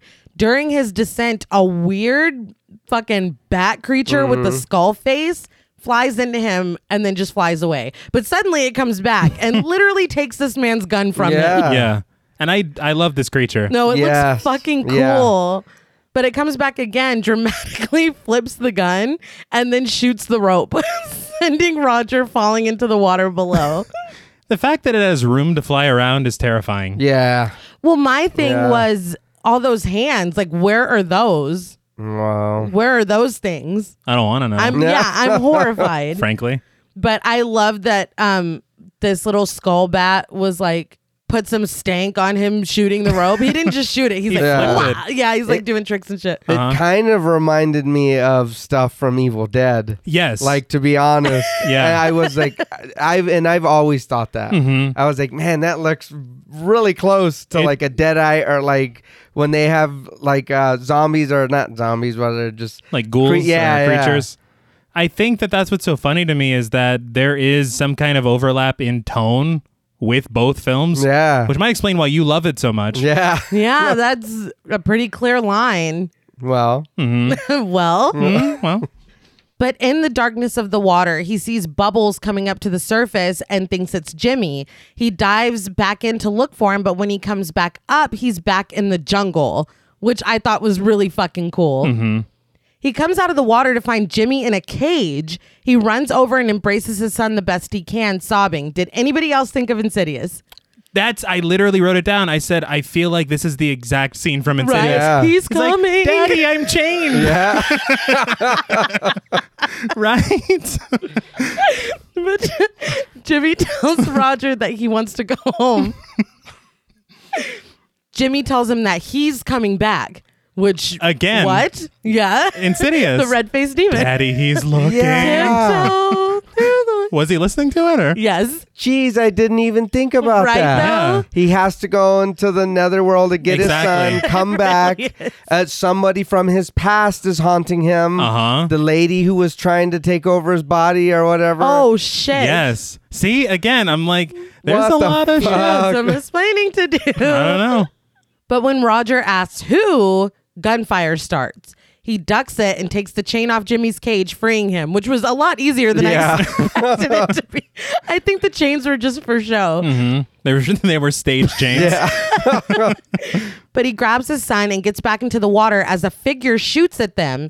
He comes back up in the same pool that Jimmy disappeared from. Full fucking circle. Yeah. Chef's kiss. Best film ever made. Let's dial it back. I did like that though. I like movies that bring you back. Yes, I thought that was a very cool moment. The little circles, as my friend Yeah. Axel Yes. would say. One thing I do want to say is that I read on Film School Rejects, I guess it was on the commentary. Miner said that the film originally ended here. What? Yeah, they said that they did battle with some random creature in the pool and the movie ends. But All right. I'm really glad that they took it Yeah. where they take it. because where they take it, Steve Miner was like, look, we got to close another one of those circles here. Yeah. And it only makes sense. It really does. Yeah, I feel like it'd be like, well, that's great. But there's kind of an emptiness. Yeah. And Yeah. especially the biggest conflict of Roger's life. Right. Exactly. Just whatever. No, Yeah. well, it's fine. He'll be fine. But they walk through the house and open the front door to find Big Ben's skeleton. Yeah. Okay, now this is when I went under the covers. Dude, I don't blame you. This looks fucking cool Yeah. as shit. Oh yeah. Yeah, child me couldn't handle it. But now I love Yeah. it. The weird thing to me is that I love how much you love skeletons? Yeah, I was even thinking when the I was same a thing. kid, I loved He skeletons. has. Yeah, but he looks fucking like. Yeah, They did Yeah. a damn good job on that. Mm-hmm. But he's still in his tattered uniform and still armed with his gun. They saved the best for last, Absolutely. and this was what Miner added. He's like, "How the fuck are you gonna have that whole thing with Ben and then not close it?" Yeah. Yeah. Like, I guess. But Roger finally puts together that this was all Ben's doing. Ben asked why he didn't just have the guts to kill him. They tortured him for weeks. Roger says he was just trying to get help and he would have died for him. And Ben's like, well, now's your chance. Roger slams the door in Ben's face. He tells Jimmy to get out of the house and get some help. He locks the door as Jimmy runs off, but Ben just breaks it with his gun. I'm like, what's that door made of? Yeah. He's got skeleton power. There you go. He tells Roger that he's pissing him off before opening fire on him. We see Jimmy struggling to open the back door, which is like, come on, Yeah. kid. You lived here or you used to hang out here. I don't know. He's staying out here. Okay, that's my other question. How long has it been since the kid went missing? They said a year. so Right. is he Who's feeding this kid? still the same? Did he grow? Or was he like in suspended animation for a year? See, that was my thing Yeah. too, and that was a question that I had wrote down. I was like, so first, how are you going to explain this? You know? Yeah. And then two, did he age? Because he looks the same. Yeah. Well, they didn't have the kid for a year. I don't know. But Roger dives onto the floor of the living room, but Ben breaks the window and steps inside. Roger breaks a chair on him, but Ben just stays talking shit. I meant to point this out because it kind of pissed me off a little bit. You've been looking for this kid for a year. And then you're like, get the fuck Get out. out of here. Yeah. Go ahead and run away out of my line of sight, just like last time. No, you fucker. Yeah. Keep him with you. Yes. But Roger runs upstairs and hides in the bathroom, but Ben just keeps coming. The medicine cabinet is normal now, so there's no escape there. Which I wouldn't. Would you really go want back to? Yeah, no shit. He's like, no, I know my way to the would- pool. The leg bone's connected to the knee bone. I can get there.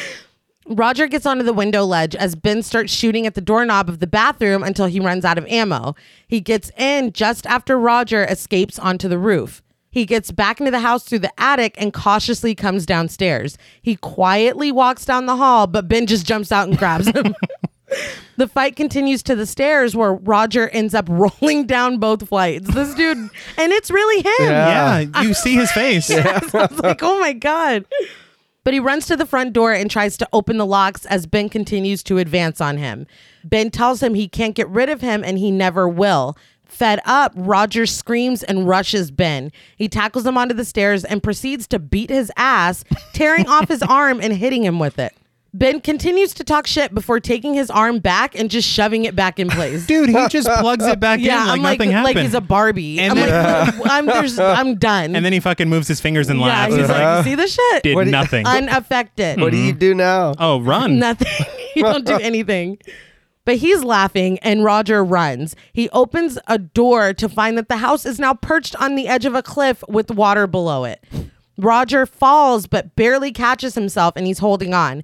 Ben tells him that he's lost and starts stepping on his fingers, laughing his ass off. He's loving it. Yeah. Now, this shot, I don't know. It didn't look like a green screen. No. No.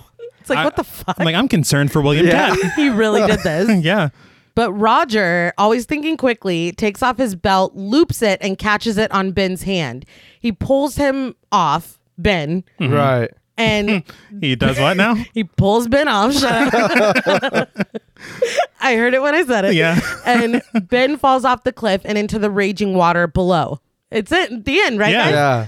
So Roger comes back into the house and hears Jimmy calling for him. So the little motherfucker never even left the Yeah. house. No. And I just want to point out, you saw Ben hit the rocks. Yes. Oh yeah. Yeah, you did. And so, continue. So like I said, it's over. Yeah. He checks the medicine cabinet first, but then turns to see that Ben is holding up Jimmy by his shirt. Ben tells him that years ago, Roger had the chance to kill him, but now he's going to kill his little boy unless he kills himself, which is a little convoluted. A lot of line, Ben. How many times can you say kill in one sentence? But he puts his knife to Jimmy's throat, telling Roger that it's over and he has no chance. Roger reaches for him and Ben slices Roger's hand, right? Yeah. Yes. It looked like Roger's hand fucking he cut fell his off. hand off. Yeah. Yeah. But then Roger looks at his hand and it's fine. He tells Ben that he's not afraid of him anymore. He beat him and he beat the house. Ben warns him not to make him mad or he'll kill Jimmy. But the way he says it is like, don't make me mad. Yeah. It's hilarious. But Roger tells him that he can't hurt anybody. He takes the grenade off of Ben's belt, pulls the pin, and stuffs it up into Ben's rib cage. He grabs Jimmy and they run. Ben still threatens to get him, but he's like, I'll get you for this. Yeah. but soon he explodes and fire explodes out of the bedroom and into the hall. Outside, a cab pulls up and Sandy gets out as the house goes up in flames. Harold's nosy ass runs over from his house and he and Sandy stand in a stunned silence until Roger walks out of the house with Jimmy in his arms. Wouldn't you be like, What the fuck? Yeah. Jimmy gets down and runs to his mother, who embraces him. Triumphant music swells as Roger smiles at Sandy and she smiles back at him, hugging her son. We freeze frame on Roger's smiling face. You're no good plays as the credits roll. It's a sitcom. Literally. So what did you guys think of House? Before we get into that, I do want to point out there are some similarities between this film and Poltergeist as well. Oh, shit. Like when you think about the closet kind of being a portal. Oh, that's yeah. a fair point. And then just before the film ends, someone pulls up in a car and is I- like, what's happening? But I just had to point that out. I won't mix words. I love this movie. The boom mic guy, he got a little too close. he was excited, Yeah. man. He's like, They're we're making the best greatest film film of all ever. time. But it is. It's a fun movie, and I think you're right because it does have those similarities with Evil Dead, and it's like, oh, I love that. You know what I Yes. mean? And yeah, I watched it a lot as a kid, so that also plays a factor in, you know what I mean, liking it a lot. But it I feel like there's a lot of, swipes and whatnot. But the movie, for what it is, it's a fun ride. And that's what Absolutely. it is. No, I do think this movie's a lot of fun. I think the most important thing to do if you watch this movie is don't think about it. Yeah. No, just at enjoy all. it. Yeah. Just enjoy Just it. watch it as pure entertainment. Much better if you watch it with a group. Yes. For sure. Yes. And I mean, I have a lot of fun watching this movie. Mm-hmm. I do have some notes. Blasphemy. Yeah, I know. But it's a fun time. Yeah. What more can you say? I adore this movie. That's what more I can say. I don't know why. I know I did watch this as a kid. I didn't watch it over and over like you. So I don't know why this has such a place in my heart. I don't know. I can't explain it. It surprises me. It's not even really on brand for me. No. I don't know. But here we are. And I love it. I love it so much. The thing is, it's funny because every time we talk about rating films, this is my example of I don't know how to rate films because in my heart, this is a 10. Oh, definitely. Is this film a 10? It's not a fucking 10. No. I know, we have a lot of fun here at Podmortem, but I know that this film isn't actually perfect, but I have such a love for it that it kind of makes it difficult to distinguish, Yeah. But I mean, I guess we can go into ratings from there. Sure. This may be the hardest film I've ever had to rate, but I will say the creature design is impeccable with the exception of those little goblin things. I didn't much care for them, but You can lose that whole segment, really. honestly. But I feel like it's a really interesting and compelling story. The Vietnam War is something that I'm always interested in, no matter how the story is packaged for me. So the inclusion in this only kind of bolsters it for me. We love Tommy Ross. Oh, yeah. The timeline of the film is quite unclear. I literally don't know if it's daytime or nighttime in any given scene. Harold is fucking hilarious and infuriating. It's just a blast. I think you said it best. Don't ask too many questions. Don't. This is not an art house film. No. To me, and maybe I'm giving it too much credit, I feel like there is a message here about trauma and about giving pain power over your life, basically, because only when he was able to be like, I'm not afraid anymore. Like, I don't carry that guilt anymore. Was he able to defeat Skeleton Big Ben? Hey, and that kind of feels like Nightmare on Elm Street. Yeah. You're right. Oh my God. No, yeah. Craven Realty. But and again, maybe I'm giving the film a little too much credit, but I do see that messaging there. Again, I know, dude. I know that this film isn't perfect, but I have to split the difference between if I wasn't so weirdly in love with this, what I would give it, and the 10 that my heart is telling me to give it. So logically, I know this score is too high, but to my heart, it's also too low. So you're just going to fucking have to bear with me here. It evens out. I got to split the difference here. So on a scale from 1 to 10 murderous garden tools, I lovingly, with everything in me, give House 8 out of 10 murderous garden tools. Wow. It hurt me just giving the 8. Yeah. I know everyone knows here that House, to me, you're a 10. Okay. Right. But we're here to be honest, and I have to be honest about it. But that does not in any way, I will watch this another 100 times. I don't care. It in no way diminishes my love for this film. But before I start writing a poem to it, I'm going to go ahead and open the floor. All right. Well, I've already kind of said how I feel about it. And I think that's fair because I also would be like, oh, this is 10. It's fantastic. But I'm still carrying guilt. yeah.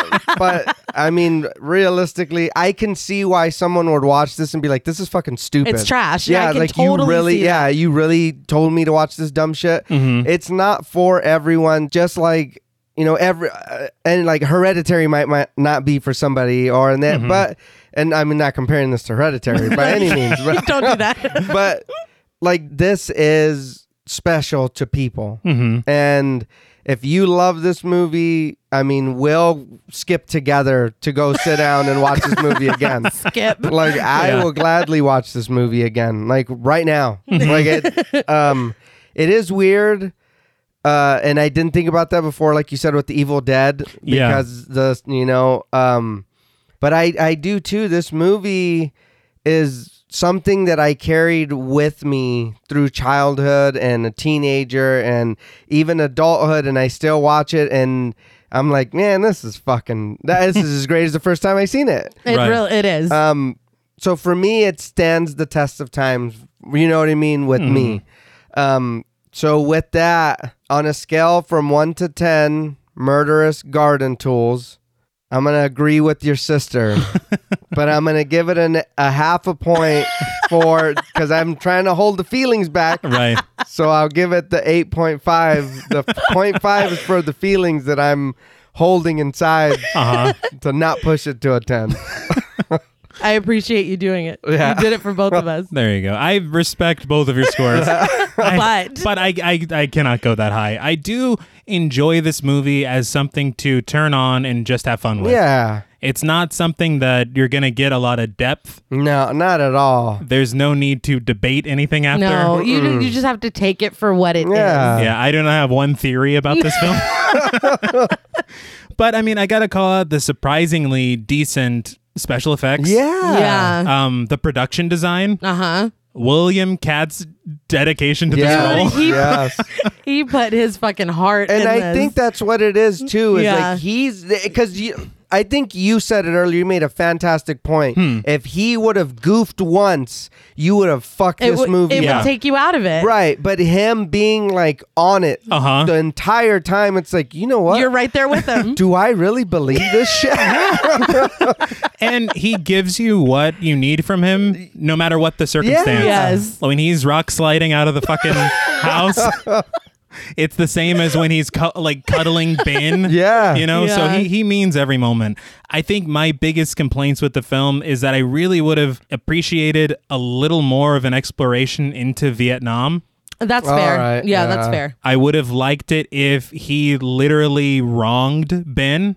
Like if he kind of pushed him forward and fucking slunk into the shrubbery or something. Okay, yeah. Give him more of a reason to want to kill this dude and to Yeah. steal his fucking son. Yeah, but I feel like we've established Ben was a jerk. He was. You're a jerk, Ben. He didn't need much. One thing that I really think could have helped this film a lot for me is if they really added an element of, is this motherfucker really seeing this shit or not? Because okay. we get a You know? little taste of that with yeah. Sandy, but then they snatch it right back. No, no, this is real. Yeah, seriously. It's real enough for a dog to dig it up. Yeah. So I would have loved if it like played with that a little bit more. Maybe said a little more about PTSD. Right. You know. So kind of like a psychological Izzy. Yeah. Yeah. But then again, it kind of it gets into kind of what I said when we covered Killer Clowns from Outer Space, where I was like, well, so basically change the film completely to fit what I want. Let me just rewrite And this. we can't do that here. But no, I enjoy this film a lot. But I mean, cut that babysitter subplot. Yeah. You know, but around that, it's just a fun movie. If you've never seen it, I recommend watching it. Absolutely. It's funny to me how much you kind of see other horror films. Yeah. Like kind of, they must have watched this movie. They had to have. And it's so interesting because I never noticed any of that until, and I No. never thought about Evil Dead until you said that. And it's like, Right. See, and it's funny because I was talking to Dad about this because I literally told him, I said, Dad, I have no idea how to score this movie. it's hard. It's And hard. he said straight up, he's like, well, look at when it came out. Yeah. Look at what it did as far as pioneering certain things. And it obviously did. Oh, yeah. It clearly did. And those practical effects hold up. Yeah. Hell yeah. But I mean, with my positives and negatives, I can't go as high as you guys. And that's I understandable. do apologize. But I will give House, out of 10 murderous garden tools, I'm going to give House 7 murderous garden tools. Okay. All right. Out of All 10. right. I was leaned all the way in. Yeah. I was really caught, if anybody follows me on Letterboxd, I was really caught between a 6.5 and a 7. But the thing that pushed it to the 7 is just the matter of how fun this movie is. Right, right. It's not the best movie. No. Well, I mean, I know. I was really surprised at the people in it, and then Yeah. what's his face did all the choreograph. Oh, yeah. Kane Hodder. yeah. Yeah. It's like, what? A who's who. It Yeah. really is. And I do want to say that I did not take points off for being traumatized by Big Ben as a child. Sure, Jan. Well, that's all from us at Podmortem. What would you rate House and what should we watch next? Let us know on Twitter at the Podmortem. Be sure to follow us on Instagram and like us on Facebook. Be sure to follow each of us on Twitter at Blood and Smoke, at RealStreeter84, and at TravisMWH. Please consider pledging to our Patreon and stay tuned until after the music for a special shout out to our Wendigo Getter patrons. And remember, while it's easy to feel walled in by guilt, it's better to confront the skeletons in your closet. Until next time.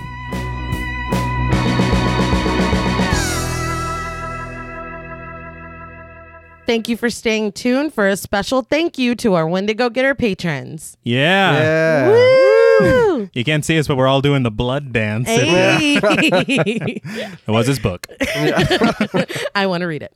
A special thank you to Chris Ontiveros, Kristen Lofton, Megan Martinez, Kimberly Bass, Melanie Van Housden, Sophie Hodson, Anthony Jerome M., Jordan Nash, Kent and Allison O'Morton, Guy 54, Lala Thomas, Travis and Nisa Hunter, Miguel Myers ATX, Mandy, Jennifer Perez, Pepperoni Pierre, Jacob Tyler, Carissa, TJ Bronson, Gabrielle Trevino, Spooky Mom, Andy Teague, Applin Ontiveros, and Karima Rhodes.